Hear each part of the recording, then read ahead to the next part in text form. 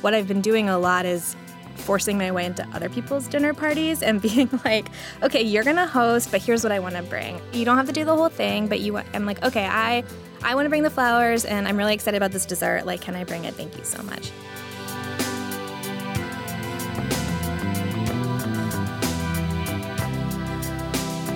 You're listening to The Taste Podcast. I'm your host, Matt Rodbard.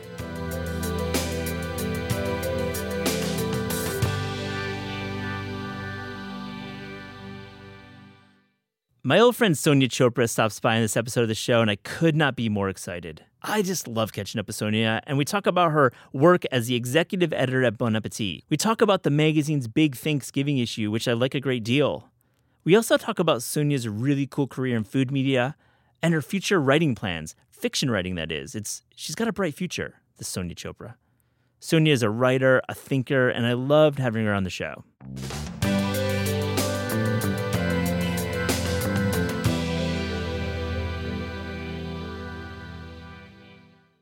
Sonia Chopra, welcome to the Taste Podcast. Thank you so much for having me. So happy to be here. I'm really excited to talk to you in person because we've known each other for a minute. I met you, I think it was at a food tasting tent in Atlanta. Must have been like 2012. Yeah, something like that. I was down there at a food festival, and we just started talking because we were absorbing all these great chefs, and you were so into Atlanta. And I love that about you as a writer and reporter. You've obviously moved to New York, and you are the executive editor at BA and Epicurious, but you come from this background of reporting on cities.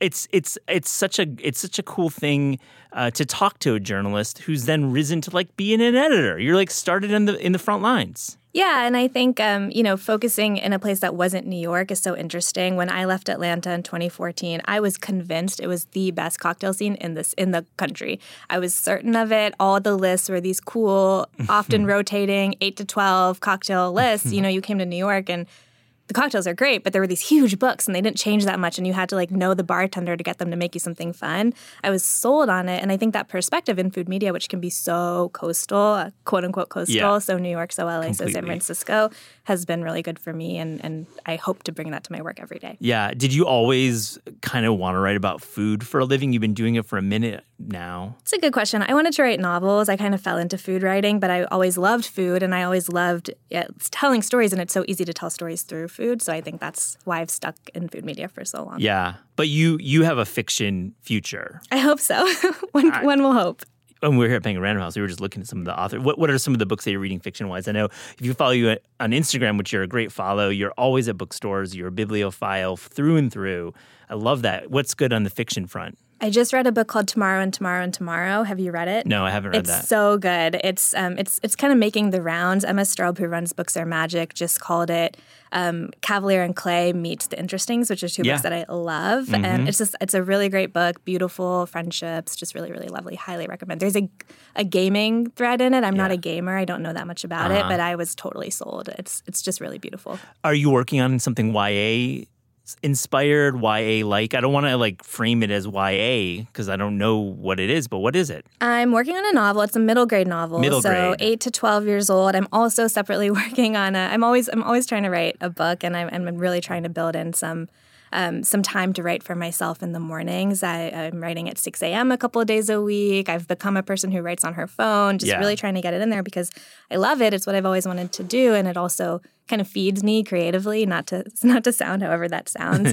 No, I get it fully. And what I will say is, I don't know where my books are going to go or if those are the books that I ever finish, but I love to really think about how food plays a role in fiction. I read so much fiction where food does play a really big role. So I'm excited about it. I think it's a fun project, and I hope that next time I'm on this podcast, I have some exciting news to share. I really hope so, and we'll have you back to talk about your fiction, and hope we publish you here at Penguin Random House.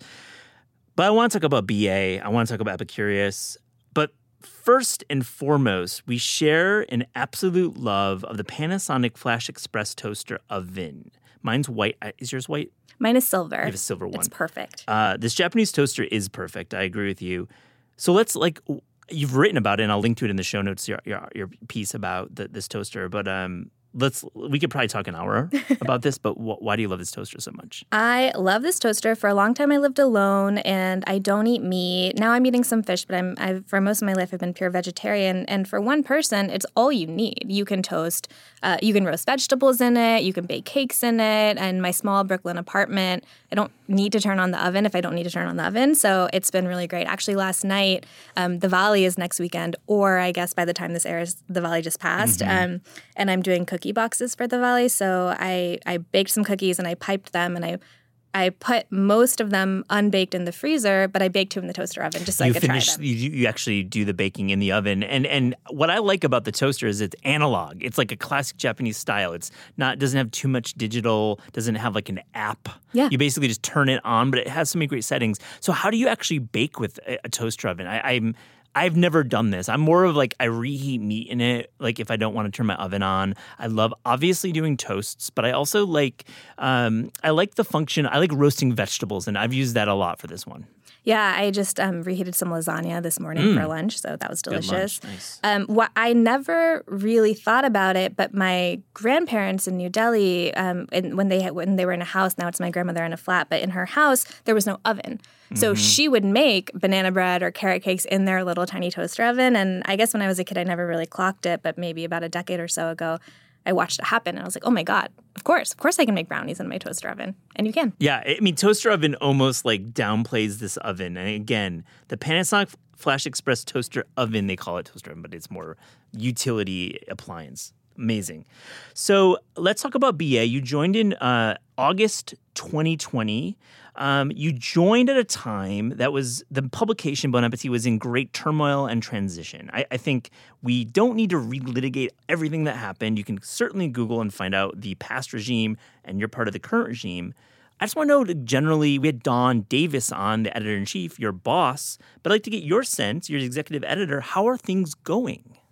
I think things are going well. I mean, I hope that things are going well. It's always difficult to change jobs and learn new systems and learn new brand guidelines. And of course, during such a tumultuous phase, we were also expected to kind of change things. Wow, really, a lot of pressure on you guys. I know it's a lot. Really, really fast. And so I think it's a lot of, people love to say, like, build the plane as you fly it. Yeah. And it was a lot of that, trying to catch up, learn where people were, kind of, I know you say a lot, meet your audiences where they are, kind of really reading the room while also making some fast decisions, hiring a team. I've hired about 30 people in the last 2 years. It's been really busy, but I think we are in a totally different place than we were 2 years ago, and that feels really good. It feels like there's been change. It's really honestly impossible for me to reflect on those first 6 months, especially. It was so busy. It was such a wild time. But I think, my number one goal now and always is to make sure that I'm building a team and a brand that's confident in its voice and its vision and its values. And as long as that's true of your team, that's going to show up on the page or on the Instagram reel or on the YouTube video. On everything, because right now food media is not just in the pages. It's online. It's in social channels. And I wanted to ask you about that because we have a lot of editors and journalists on the Taste Podcast, and I wanted to get your sense of food media right now. Right now it's a place, it's very, very segmented, and I think it'd be challenging to say, like, or it'd be difficult to put all your eggs in just the print or put all your eggs in YouTube, because that seems almost like a little bit maybe a dying thing. So how do you think of BA right now as a food media outlet? How are you finding your audience where they are, where they're hanging out, which is what I like to say? Yeah, I think it's tricky. I think I'd never worked in print before I took this job, and that was something that was totally new for me. And of course, the print cycles start so early, so it's really easy for things to be print first, right? And that's not serving your audience as well across all platforms. And so that's something that we're really, really thinking about and really conscious of all the time. I think the right way to think about it, for me at least, is to think brand first. This is a really exciting story we want to tell. This is a really exciting idea that we want to get across, or thing that we want to do, tentpole that we want to reveal to our audiences. We're a big brand with a ton of platforms. Like, what's the right way to get into this? Okay, here's how it looks on BA.com. Okay, here's how it could look on TikTok. Here's how it should show up in the magazine, and really kind of thinking about it top down, maybe, kind of thinking about it brand first has been really, really fun. It's a strategic challenge as much as a kind of content editorial one. And it's been exciting. Yeah, it is exciting to follow, and I think your channels are growing. I come across BA in my feed in many places, and you'll be relaunching your podcast too. And that's right. That's End of the year, we're really excited. Let's transition to talk about dinner parties, because I really know that a big part of the editorial vision at BA and Taste as well is how to throw a great party, how to host. I think it's a big stress on everybody. Thanksgiving is coming. We'll talk about your Thanksgiving issue, which I got to take a look at in advance, and I really dig it. It's so exciting. It's a cool issue. But let's talk about dinner, your own dinner party kind of vibe. I'd like to get a sense of what do you like doing with the dinner party when you're hosting? Is there a mission for you? I love a theme. I love to tell stories, and I love, putting a menu together, planning the decor, thinking about table escapes, thinking about how the physical menu is going to look. I love all of those things. I love kind of crafting all of that. So I would say that's the thing that I care about the most. What's the point of this thing, and what can we really get across? In New York, my husband and I moved into our new apartment in March 2020. And so when we kind of set our apartment up, we were only thinking about ourselves. We weren't thinking about hosting. We weren't thinking about anything. It was March 11th when we got the keys. Gosh. We got right in there. And so we haven't done a lot of hosting because we're oh my God, our apartment doesn't work for more people than us. The dinner table is just stacks and stacks of books. It's just not a place. So what I've been doing a lot is forcing my way into other people's dinner parties and being okay, you're going to host, but here's what I want to bring. I so did that when I lived in the city. I that was my move as well. It's easy, right? Yeah. You don't have to do the whole thing, but I'm okay, I want to bring the flowers, and I'm really excited about this dessert. Can I bring it? Thank you so much. That's so great. So it's you're forcing your will onto somebody else who has more space, because I was with you. We didn't have a great hosting space. So what was the last great dish that you brought to this forced dinner party that you're... That's a great question. Well, looking ahead, Diwali is this weekend, like I said, and I'm making, at Christmas people like to do cookie boxes with lots of different kinds of cookies. I'm making Diwali cookie boxes. So I'm really excited about that because I can make... I think I have a list of 6 or 7, and I've made 2 already this weekend, and they're in the freezer. So a lot of different cookies, and then I can kind of put them on a pretty plate and bring them to the 5 or 6 parties that I have to go to in the next couple of days. So throughout the next week. So that's what I'm excited about, and they look pretty, and they'll be nice on a table, and they're also not. They're not imposing. If people make a cake or if they make some kind of other dessert, you can also have cookies there, and you're not stealing. So what makes a Diwali cookie? What actually, because I'm thinking holiday cookies, a Christmas cookie, but it's got to have a different kind of vibe, I would imagine. A lot of pistachios. Cool. We have a recipe in our holiday issue for these cookies, the ones that I was baking in the toaster oven, that are made with lime, and I made them with mango juice instead of lime juice, and those are pretty good. Delicious. So just stuff like that, just really focusing on those flavors and trying to do something fun and different. How much time are you spending in the test kitchen at BA, part of your role there? Are you tasting? Do you guys do that still? I know that was part of that's the way food magazines used to work, but as we've established, it's not really the same as it used to be, right? I've heard those stories about a very formal tasting, and people come and they present their dishes and everybody gets feedback right away. I've not been a part of that. We do taste each other's food, so if people are testing in the kitchen and I pop up there, I'll taste something. If I have feedback, I very rarely do. I think everything my coworkers do is amazing. Yeah, right now. I'll give it to them, but I try to do a lot of recipe testing. So I try to get in there and test something, both to challenge myself and push myself, and to make sure I'm kind of aware of what we're doing at all stages and all levels, and because I think it's making me a better cook. So I just tested a lasagna for Epicurious, my first lasagna that I've ever made. Really? Now, bechamel or ricotta? Ricotta. Ooh, interesting. Yeah. I think it's supposed to be a very hands-off ricotta. You bake the sauce in the oven instead of kind of stirring it on a stove, and it has sliced provolone. It feels very Italian-American. Yeah. It's delicious. It was amazing. I bet. So does Anna Hezel have any any input in that? Our former beloved co-host now works with you at Epicurious. I kind of consciously didn't ask her anything about the lasagna before I made it because I didn't want to color my understanding of it. But I said earlier that I had never made a lasagna before. I've definitely made her tortilla skillet lasagna. I love that from the skillet. Book. Yeah. Great recipe, and we miss you, Anna. Let's talk about restaurants, because BA is obviously about home cooking, and Epicurious is all about home cooking, but BA is certainly about the restaurant. You have a restaurant issue every year. You're always like talking to chefs, which is why I love the publication. Now, what are you seeing in New York right now that you're enjoying? I know it's such a hard question, and I'm putting you on the spot, but I give you a little bit of heads up. What are you liking in New York? I love this restaurant called Sema. Have you been? No, I haven't been. You haven't been? No, I know. Oh my gosh. Well, let's go to Sema. Yeah. It's this really great South Indian restaurant. It's in Greenwich Village. It was one of our 10 best restaurants of the year in our restaurant issue, which just came out in September. And the folks behind that restaurant just opened a new place in Park Slope where I live called Masala Wala, and I am hyped to go there. I haven't been yet. It just opened, and I try not to go to new restaurants I'm excited about for as long as possible so I can kind of ease into it. But it has an emphasis on Bengali food. My mom was born in Calcutta, and she and her sister, ever since I sent them the menu, they just haven't stopped talking about it. Wow. Once a day, one of them mentions it to me. They're coming to New York in a few weeks, so I'm so excited to take them. I can't wait to try it. I think the best thing about New York is how many new things are opening all the time and how many people are either trying totally wild new things or really kind of focusing on what they know and what they're bringing to the table. And we're so lucky to live here. Oh my gosh, to experience absolutely. all of that. I feel the same with you. I agree that you got to give the restaurant a couple months if you can, because it just takes a while to get the seasoning right, right? So to it's speak. hard. It's hard. Those first couple weeks are hard, but anything else that we should be looking at, like in New York City, it's just approaching like big tourist season. Where should we be going? I am really excited by the wine. I think there's some really, really great wine lists in the city. I'm also just really excited by how many places aren't stuffy anymore. I know that's not a new take or an original one, but you can, especially after the pandemic, I just can't sit for 3 hours and do a meal anymore. And I think there's so many different ways to eat and different ways to dine out, and I love that.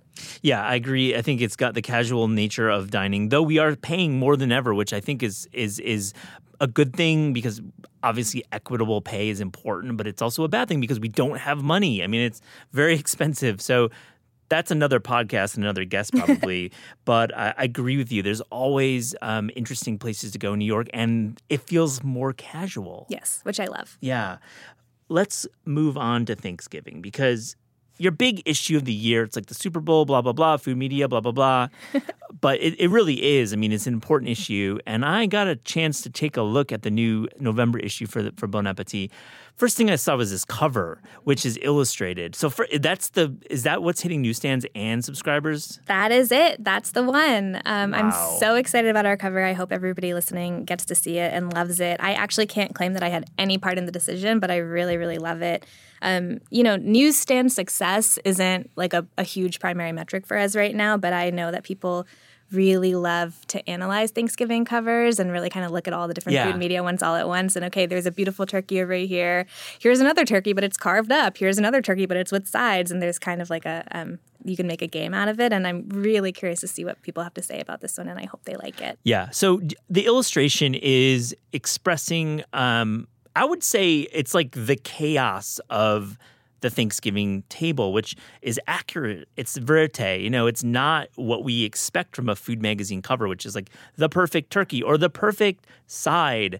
It's a very bold choice. And it's cool that you bring up that metrics are changing for magazines and that you get to maybe make a little more of a creative decision versus like what sells through the most. I appreciate that. So I got take me to that first editorial meeting when it comes to Thanksgiving. When is it? What's the timeline? Because I know famously, these magazines are not done overnight. It takes time. I am still wrapping my head around the print schedules. We had that first Thanksgiving Ideas meeting in April. Yeah. And it is now October. Is it October? Yeah, it's October. And the issue is out the door, should be hitting subscribers soon. But yeah, it was a great meeting. I mean, people have such strong opinions about Thanksgiving. I think when you work in food media, you hit a point where you're like, well, really, what else is there to say? Like, what else can we do with, cranberry sauce or whatever? And of course, there's always something new and people think so much more broadly about flavors now, et cetera, et cetera. But what we do in this issue is really get to the heart of the hardest things. Like for me, I would never make a pie dough myself. I am sorry to admit it to your audience, but I am just like, that is hard. That is not something I want to spend my time on. I'm going to buy them or I'm going to outsource that to somebody else. And that's probably true for a lot of people. So we really kind of focus on, we're calling it Thanksgiving SOS. We're really kind of focusing on these big, broad questions and challenges that people have. Yeah, it's very smart to take the hardest things and try to distill them into like great advice and tips and recipes. Dawn writes in her editor's letter that it was a particularly animated meeting, which I appreciate because we certainly here have animated editorial meetings, and these decisions are hard. Like we want to make sure we're, serving our audience, but we want to make sure we're not being like bland and obvious. So what was so animated? Do you recall these meetings, like topics that were animated? This one I recall vividly. And I think really just people have such strong opinions. What I will say, what I love about a good pitch meeting, whatever the topic is when people come with solutions, not just questions. I think that's something that we say all the time when people are pitching. And, it wasn't just pies are hard or I hate potatoes. It was like, here is some helpful, actionable advice. Here's my solution to this challenge that people have. And I really just loved seeing that as an editor and as somebody who's helping to shape the content. So you met in April. And the issue is being worked on all summer. So your test kitchen is actually smelling like the morning of Thanksgiving all summer long. Is that kind of like, that seems like a tradition in food media. I think before I took this job, I would always hear of people having a really hard time sourcing whole turkeys in July. And I was always kind of like, haha, okay, whatever. It's not that bad. That's happening. That's like what people are trying to do, trying to find whole turkeys, trying to find these ingredients. My guess, I'm not in the test kitchen, but my guess is it's even harder for the summer issues when you're trying to find a big, beautiful tomato in the middle of winter. But it is a challenge and a fun one. Take it on the road. Go to California. I know. Right? The dream. I never asked you, though, you come from digital. Like you were at Eater for a long time and established Eater as really the force it is today. And you deserve a lot of credit. You also worked on the television arm of Eater and at Vox Media. But now that you're kind of working in both digital, but this magazine that's very static. It's like what we do here. We work on books. We work there years ahead. We're talking about books. What is that like, making that transition? Was that difficult?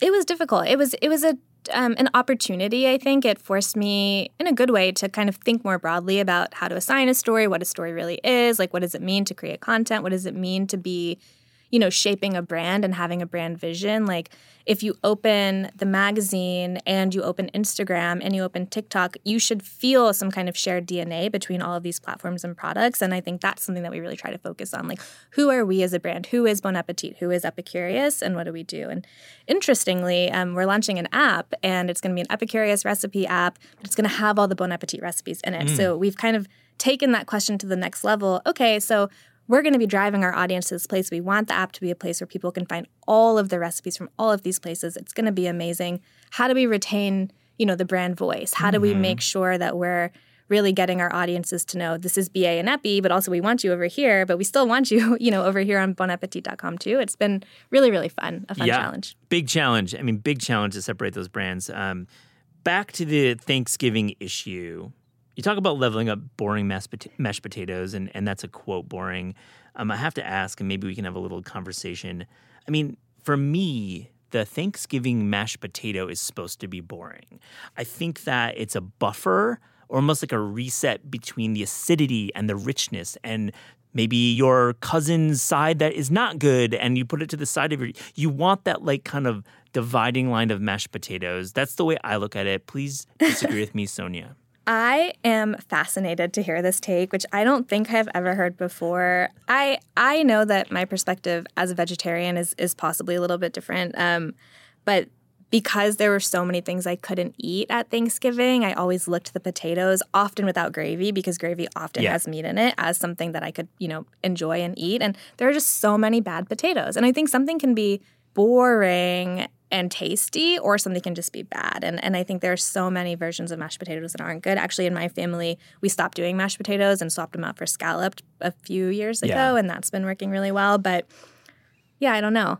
I was very surprised to hear that. I think I need to clarify. So boring doesn't mean bad. I agree, and I think it's has to be stated that I'm like a 50-50 guy, 50% mashed potatoes, 50% butter by weight. Like that's how I make mashed potatoes when I make them, and meaning you delicious, meaning you have to really educate your diner and say these are very intense mashed potatoes. So I guess maybe when I was thinking about it, I was like, that is my baseline. So of course, if it's like a very bad mashed potato with not enough butter, I mean, that's like kind of a gutsy level of butter, right? Yeah. Doing 50-50. For me, I was thinking like when you say leveling up boring, like you're adding like things into it, like green things. It's turning into like a Calcanon hybrid, which is not my thing. But I see your point too. Okay. Yeah, we're not like totally trying to revolutionize. We're not like disrupting mashed potatoes over here. We're making them slightly better. We're adding in some like other potato ingredients to kind of bring them to the next level, but we're not changing the game. BA not disrupting mashed potatoes. Not yet. That's the pull quote. That's the headline. In the issue, you also have Alex Beggs writing about pet food in this advice column. Now, is this an advice column writ large, or is this a pet food advice column? I'm trying to figure it out. I love Alex. She's written for Taste, and she has a great story coming out soon that I look forward to talking to her about. She has an advice column for us. I do not know if regular coverage of pet food is in the cards for Bon Appetit, but I will say that it is, as a person without a pet at home, like it is wild how much people love feeding their animals. I live near this pet food store in Brooklyn that sells like oyster toppers and turmeric bone broth for dogs. It's shocking. Oyster toppers, what is that exactly? Oyster toppers, like you go in and there's like little bags of oysters for you to like top your bowl of dog food. Oh, it's like a little like snack before the meal, like an amuse-bouche. I guess. For the pooch. I actually rhymed just then. Maybe, you did. Not really. I was, when I had a dog growing up and sometimes we would fry an egg and put the egg on top of the food. It's like that, but literally oysters. Oysters that's some like Park Slope absolute insanity right there. It's amazing. The S&P is not low enough, I feel like, for people to be paying for oyster toppers. My mother makes chicken livers for her dog, Isla, so I respect that. The topper I respect, but the oysters is kind of crazy. I mean, people will do anything for their animals. Yeah, I like that. Me too. Now, Sonia, what are your Thanksgiving plans? Are you traveling to Atlanta to see your family? Are you going to be hosting in New York? What are you doing? I am so glad you asked me this question because for the first time ever, I am spending Thanksgiving at my in-laws. Oh, and cool. I am sure it will be great. And I'm so excited and I love them and we see them a lot. They're in New Jersey. But for the last 15 years, I've had near full control of our Thanksgiving menu in Atlanta. And I really don't know what to expect. It is hard for me to give up control in the best of times. And I don't know that Thanksgiving is the best of times. So I know it will be really fun and I'm so excited to see the whole family. But in terms of the food, I just don't know how things are going to go. For me, the food will be delicious, but I don't know like what my role will be, what should I make, how early is too early to ask, how's it going to go? It sounds almost perfect because this is your job, food, media, creating recipe content, et cetera, and to have a break on Thanksgiving. I mean, I try to have a break sometimes. I'm also a very big control freak on Thanksgiving as well, and for certain elements. Just maybe enjoy it. You're telling me just to let it go. Let it go. Like I feel like you could stand in the corner, mix yourself a drink, watch the parade. Okay. And not cook. Do you know I was in the Macy's Thanksgiving Day Parade as a high schooler? Okay, so I'm guessing this was Dance Squad. A marching band. You were in the band. I was like Dance Squad, marching band. So what'd you play? I played euphonium, which is, yep. Straight up, euphonium is cool. Now, when you were there, do you remember the waiting to start? Like, what was that about? Yes, it was so early, and we did Macy's Thanksgiving Day Parade. We also did Pasadena Tournament of Roses, and it was colder in Pasadena in January than it was, thank goodness, in New York at Thanksgiving. But yeah, you just wait around. It's 4:30 in the morning. You're there. You're just hanging out. It's cool, though. It sounds like you were in an elite marching band unit.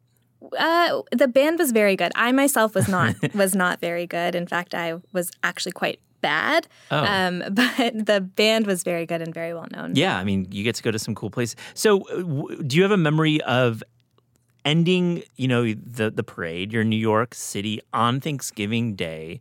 What did you eat that day? What was Thanksgiving like during that band performance? What a great question. I have this memory of eating Thanksgiving dinner in a big hotel, in a big banquet hall. Actually, what I'm thinking of is the Pasadena Tournament of Roses on January 1st. And so we celebrated the New Year at like 9 p.m. East Coast time because we all had to go to bed to wake up really early. I think that's what I'm conflating those two things.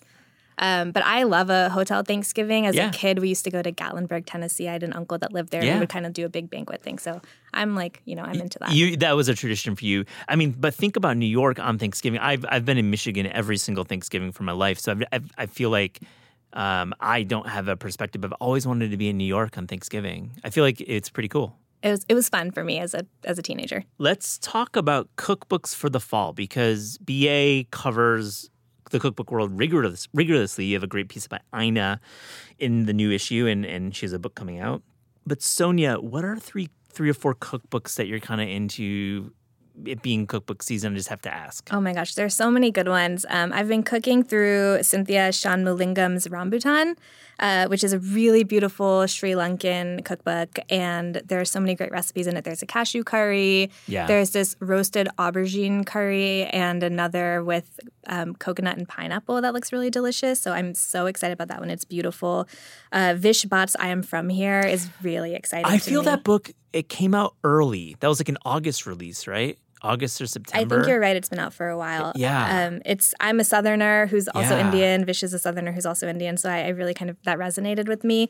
It's not a cookbook, but Jasmine Guillory, who's a romance novelist, just had a book come out called Drunken Love, which is set at a Napa winery. That one was really fun. I love books that tie into food, but it just seems like such a great cookbook season. It's been great. And Vish's book, I remember seeing it and like, we need to have Vish on the podcast, and you're reminding me because that is a great book. I love that book. It's awesome. How about your like cookbook? I'm not going to ask you the final question. Our listeners will know what that one is, but you're an editor at BA. Like, what do you look for in cookbooks? What makes you excited about the cookbook world? That's a good question. I think that for me, it needs to be serving a purpose, whatever that purpose is. So like I have Ottolenghi's Shelf Love, and I cook out of that book all the time because it is so servicey. It's like, okay, here's like the cans that you're using. It's very short ingredient list. Like you can make this thing. There's this chickpea dish. It's like tandoori spiced chickpeas from the book. We excerpted on Epicurious, and I wrote about it.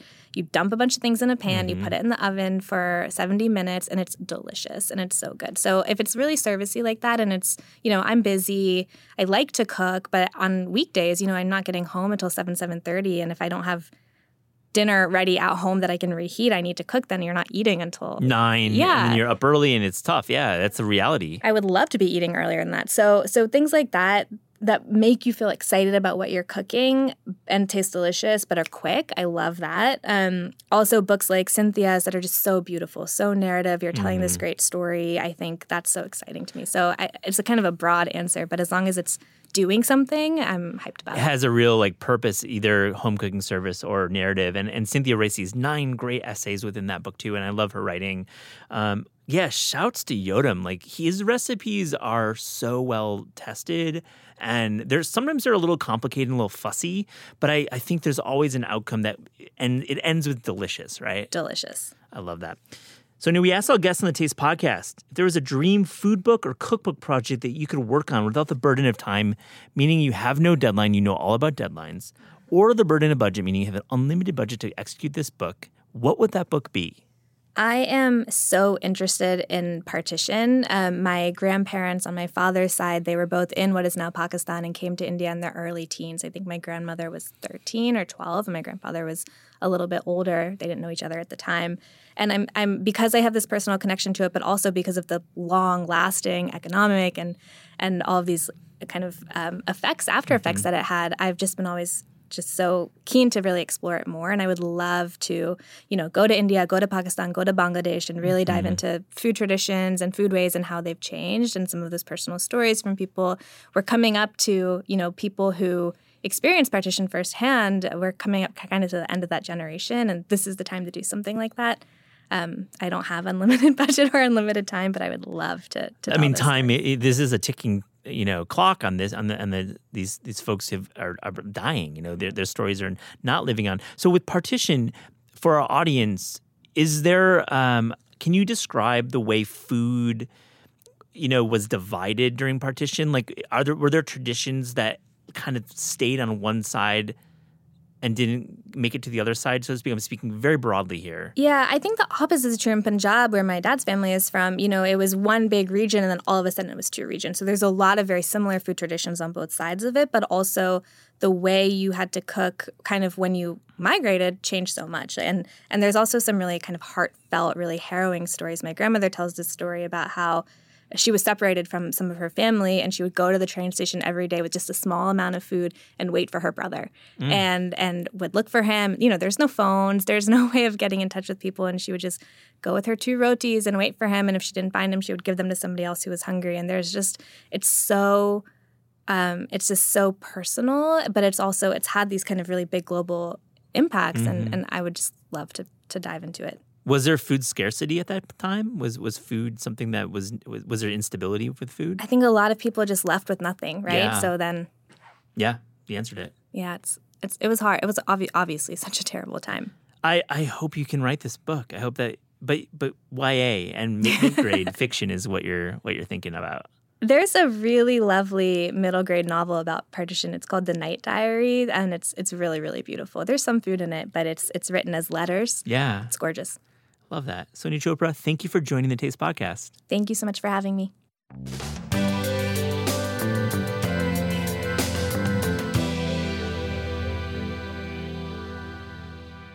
Cheryl Rodbard, a.k.a. Mombard, welcome to the Taste Podcast. Thank you. It's fun having you in the studio. It's really been a blast coming here. Yeah, we drove in traffic for a few hours. And that's okay. We went over some bridges and tunnels, and now we're here. Okay, so I wanted to have you on to talk about our holiday traditions, starting with Thanksgiving, which to me is our Super Bowl, and then some holiday traditions. What do you think generally about Thanksgiving? Is that the big family holiday of ours? I really think so.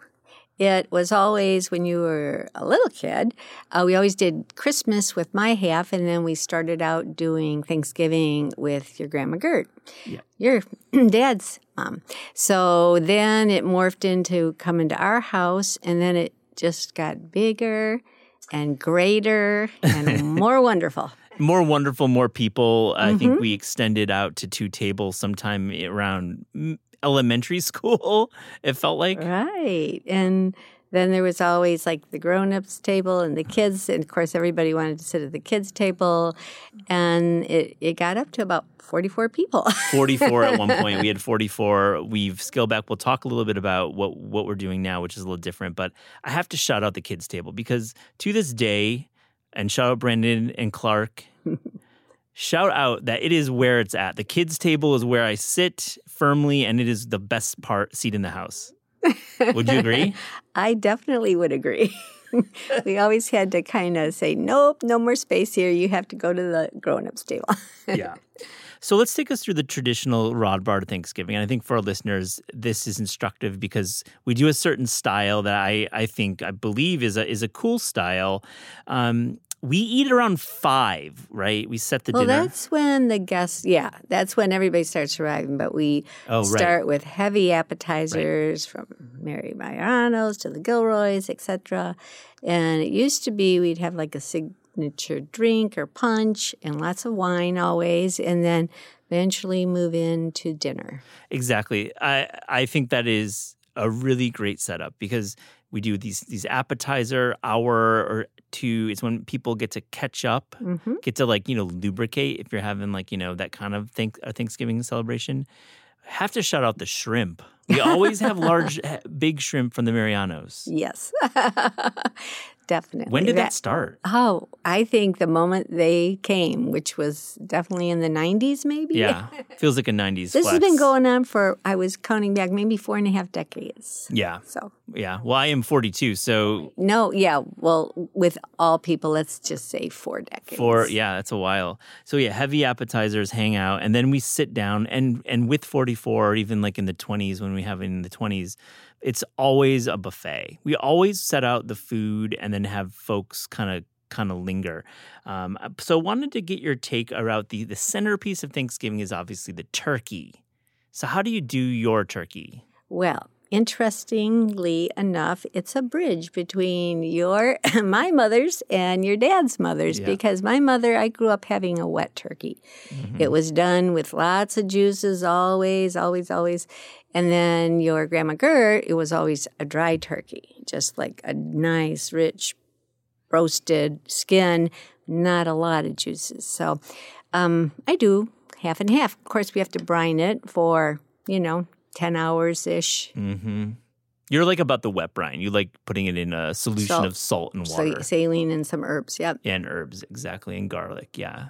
So when you say dry, I always think of that as not being good, but you've articulated something that's new. Like the dry turkey is actually okay. Oh, flavor-wise, I liked it better than the wet. I mean, because it had that roasty, crunchy outside, that kind of carried through. I mean, your grandma would still baste it.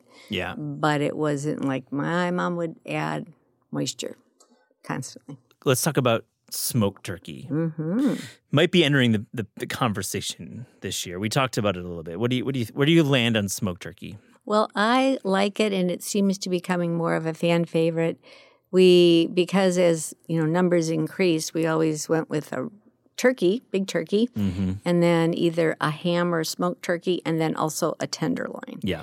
So that kind of downsized a little bit to just a smoked turkey. I think it's kind of general consensus in our family now that is going to be the favorite. I think so. I'm with you. My thoughts on turkey are this, and this is short.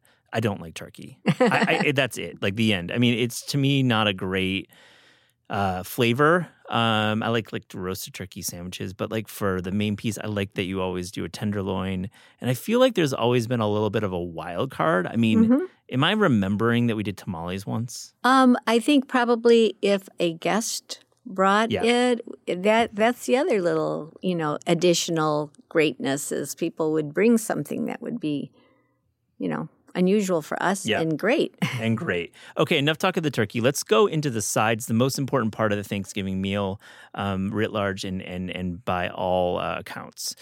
Okay. I've been making Brussels sprouts for a minute. This is like on the record and straight talk. I didn't put this in the notes beforehand. Mm-hmm. Do you like my Brussels sprouts, Mother? I think your Brussels have evolved into a most delicious dish. It started out being a little heavy with the balsamic and whatever sauce you were using. You sort of, kind of reduce that. And then the flavors of the pancetta and the Brussels came out more. And that was just the last few times you've done it has been pretty perfect. And we're talking about this year maybe changing to, or not, improving maybe with some toasted pecans. Yeah, we talked about pecans. Well, thank you, Mother. That is truly the statement I would expect my mother to make about my cooking, so I appreciate that. So for the listeners, let's fill you in a little bit about these Brussels sprouts because they actually have a real origin story. So Susan Goen is a chef in Los Angeles. She's the chef at Luke and other restaurants, and she's really well respected in the industry. The New York Times has often done big Thanksgiving packages. And back in I would say 2004, this recipe debuted in the New York Times. And I cooked it and I made it. And I followed it to a T at the time. And I think that's what you're implying and saying is when I followed this very restaurant recipe, it comes off as extremely strong. Here's what it is. It's basically Brussels sprouts and sauteed it with butter and olive oil in the pan with pancetta. A lot of pancetta, probably a pound of diced pancetta. If I could get my way, I think you kind of want me to scale it back to half a pound.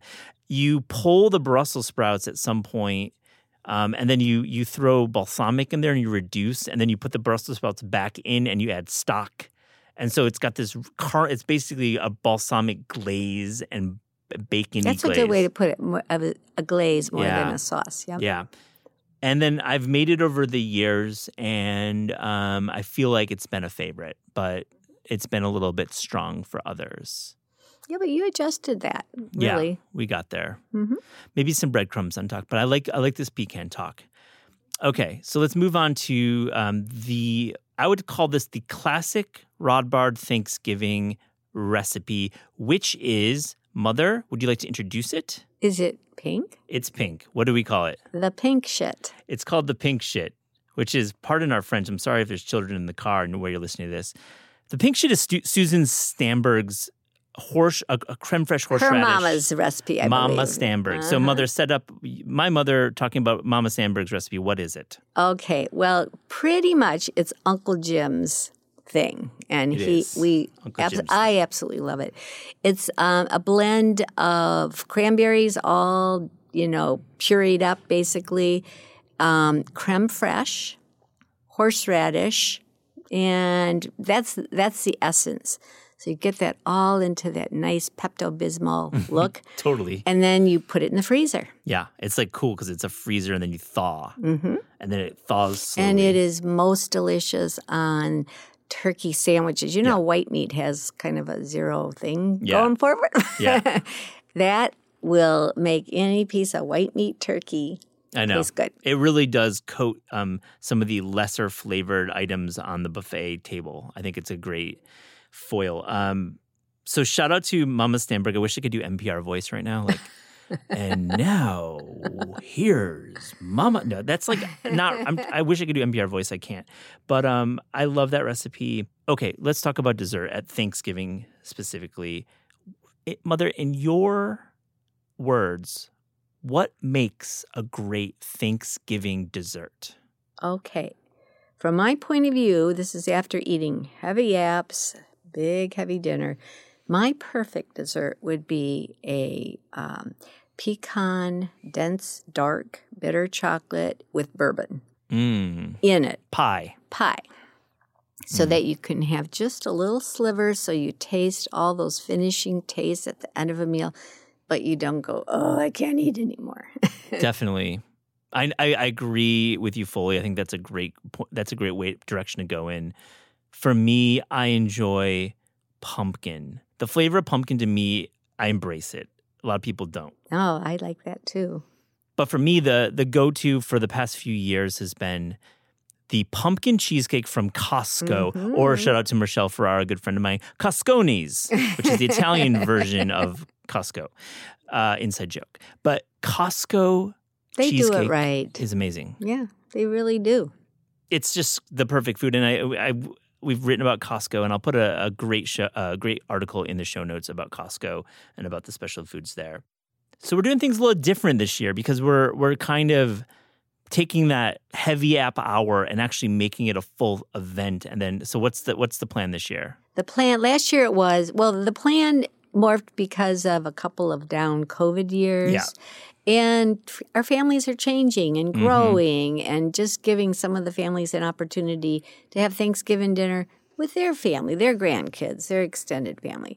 So we are now doing Thanksgiving Eve. So we have all the people, friends, and everybody over with food. Last year were all the heavy apps, basically, and maybe some little sandwiches. This year we're going to do a taco bar. I love it. So that'll be good for the vegetarians and everybody, and extending the happy hour for all night long. I love that. And I'm thinking I'm going to make something from Rick Martinez's book, which is amazing and one of my favorites of the year. So I might make something from his book.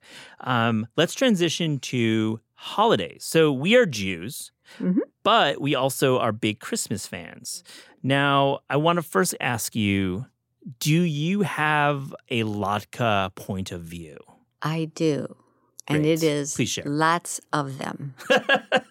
Plain and simple. Lots of latkes. Okay, I love that. It's good. Good, Mother. Good one.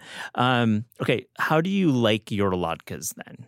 Well, between your dad and I, whoever got our hands on making them first, he liked to just do the really dry, and, squeezing, and I preferred a little more moisture. And it's basically the same ingredients. It's just how hot is the fat, how long you're going to cook them. I like mine well done.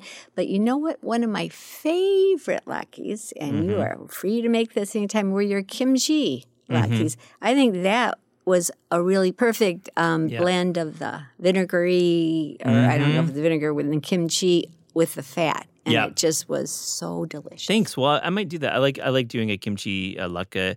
I must fully disagree with you when it comes to liquid. I am of the opinion that you need to get rid of as much liquid as possible from the potato, meaning you need to take your hand-grated potatoes, like having a little knuckle in there, go in the box grater, you're grating it, a little bit of extra knuckle skin, makes it taste special. And what you do is you wrap it in a towel. You get a big like kitchen towel, and you wrap it in there and you squeeze and squeeze and squeeze. You put them down on the table and you get another towel and you squeeze and squeeze. I personally think no liquid is this essential to making very crispy latkes. And make sure you use a lot of oil. I think that's the other thing. We kind of get a little silly when we skimp it on the oil. It's fried. It's a fried It's food. a French fry dinner. It's a French fries for dinner. I've been noticing latkes have been pretty good in restaurants recently. I don't know. I think people are getting them pretty If good. you're going to eat a latke, it's got to be full of fat or fried in fat. That Yep. doesn't, Yep. you know, because you don't eat that often. Yeah, doing like the zoodle latkes with like zucchini, maybe for another day. But I agree.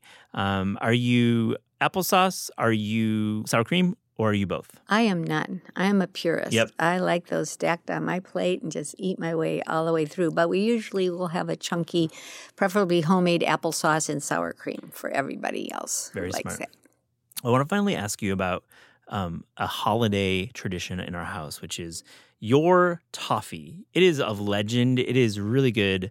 It's getting better each year. Let's talk about it. Tell our listeners, how do you make your holiday toffee? Well, it's your Grandma Gert's recipe, and I have her original 3x5 recipe card, and I love bringing it out and looking at it. It's just so A great. Jew from Bavaria making that holiday Christmas toffee. The Germans know Christmas. They pretty much invented it. So really, it's just a blend of brown sugar and butter. It is that simple. And where the variations have come, because, your grandma wrote it down by memory and everything, and toying with the amount of simmer time. She wrote down 7 minutes, and I think last year I extended it another minute, and it made for like a little bit firmer, crunchier, and I like that. So I'm going to start doing it a little bit. So you just simmer it for that X amount of time. You're whisking it constantly too, right? You're stirring it so Yeah. nothing sticks because you want that simmer, but you don't want anything burnt, on the bottom. Exactly. I think to your point, you're saying sometimes the toffee can be more granulated and have that little like almost like a crumb, but what you want is a smoother. But some people like your Aunt Carol really Yeah. likes that crumbly, buttery, Yeah. sugary. So it's all taste. Lots of nuts in there too. Well, yeah, after you pour it onto a bed of toasted pecans, chopped not Yeah. finely, but coarsely. Rough, yeah. And then you pour that on, and then you just put on, I like Ghirardelli bittersweet chocolate chips, Yep. and then put a baking pan over it for a few minutes, melting it. Then you spread it. Spread it very evenly. It has that nice little crown of chocolate. So it's basically the bottom layer is crushed, rough chopped nuts. Mm-hmm. Well, And- butter the pan first. Butter, of course, yep. Nuts, toffee, and then chocolate. Yeah. And then the trick is also to let it cool for a minute or two and then begin to make your cuts. So then when it does harden, you've got the start of some cuts. Yeah. It's easier. Cheryl, we ask all guests on the Taste podcast if you could write a cookbook or food culture book without the burden of time, meaning you have all the time in the world, or the burden of budget, meaning you do not need to worry about money. What would that cookbook be? All right. Well, I always love embracing the old, the here, and the future all together. So it would be called like, okay, boomers, let's eat. But what it would be, recipes from my childhood, and I'm kind of old.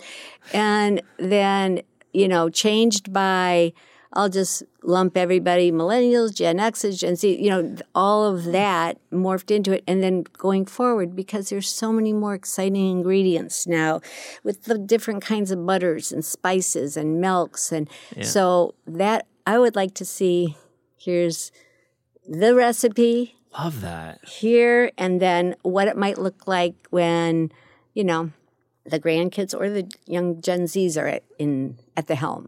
Just a little. Can you give me one example of a recipe where it's like the boomer recipe, but you're saying it's kind of modernized for a new audience? Yeah, I probably could have more thought. But let's just take a goulash, for instance. Wow. That's like boomer or like depression era. I know. We all grew up because you had your basic ingredients, Yeah. the chopped meat, the pasta, the sauce. But now think of where that could go with the different flavors of the tomatoes, the different butters that you have out. You could put it, flavor it that way, different texture of pastas. It could be like za'atar. You could put in some Middle Eastern spices into And the you goulash. could, make it vegetarian. Yeah. And absolutely za'atar, any kind of new flavors. That could be great as it started and great where it lands. Mother, I love you so much. I love you so much, Thank Matt. you for joining the Taste Podcast. It was really It's been fun. an honor. It really has. Love it. Thank you. Love you. Bye. The Taste Podcast is hosted by me, Matt Rodbard. It's produced by Pat Stango and edited by Clayton Gumbert. Theme music by Steve Rydell. Visit Taste online at tastecooking.com and make sure to subscribe to our newsletter. Thanks for listening.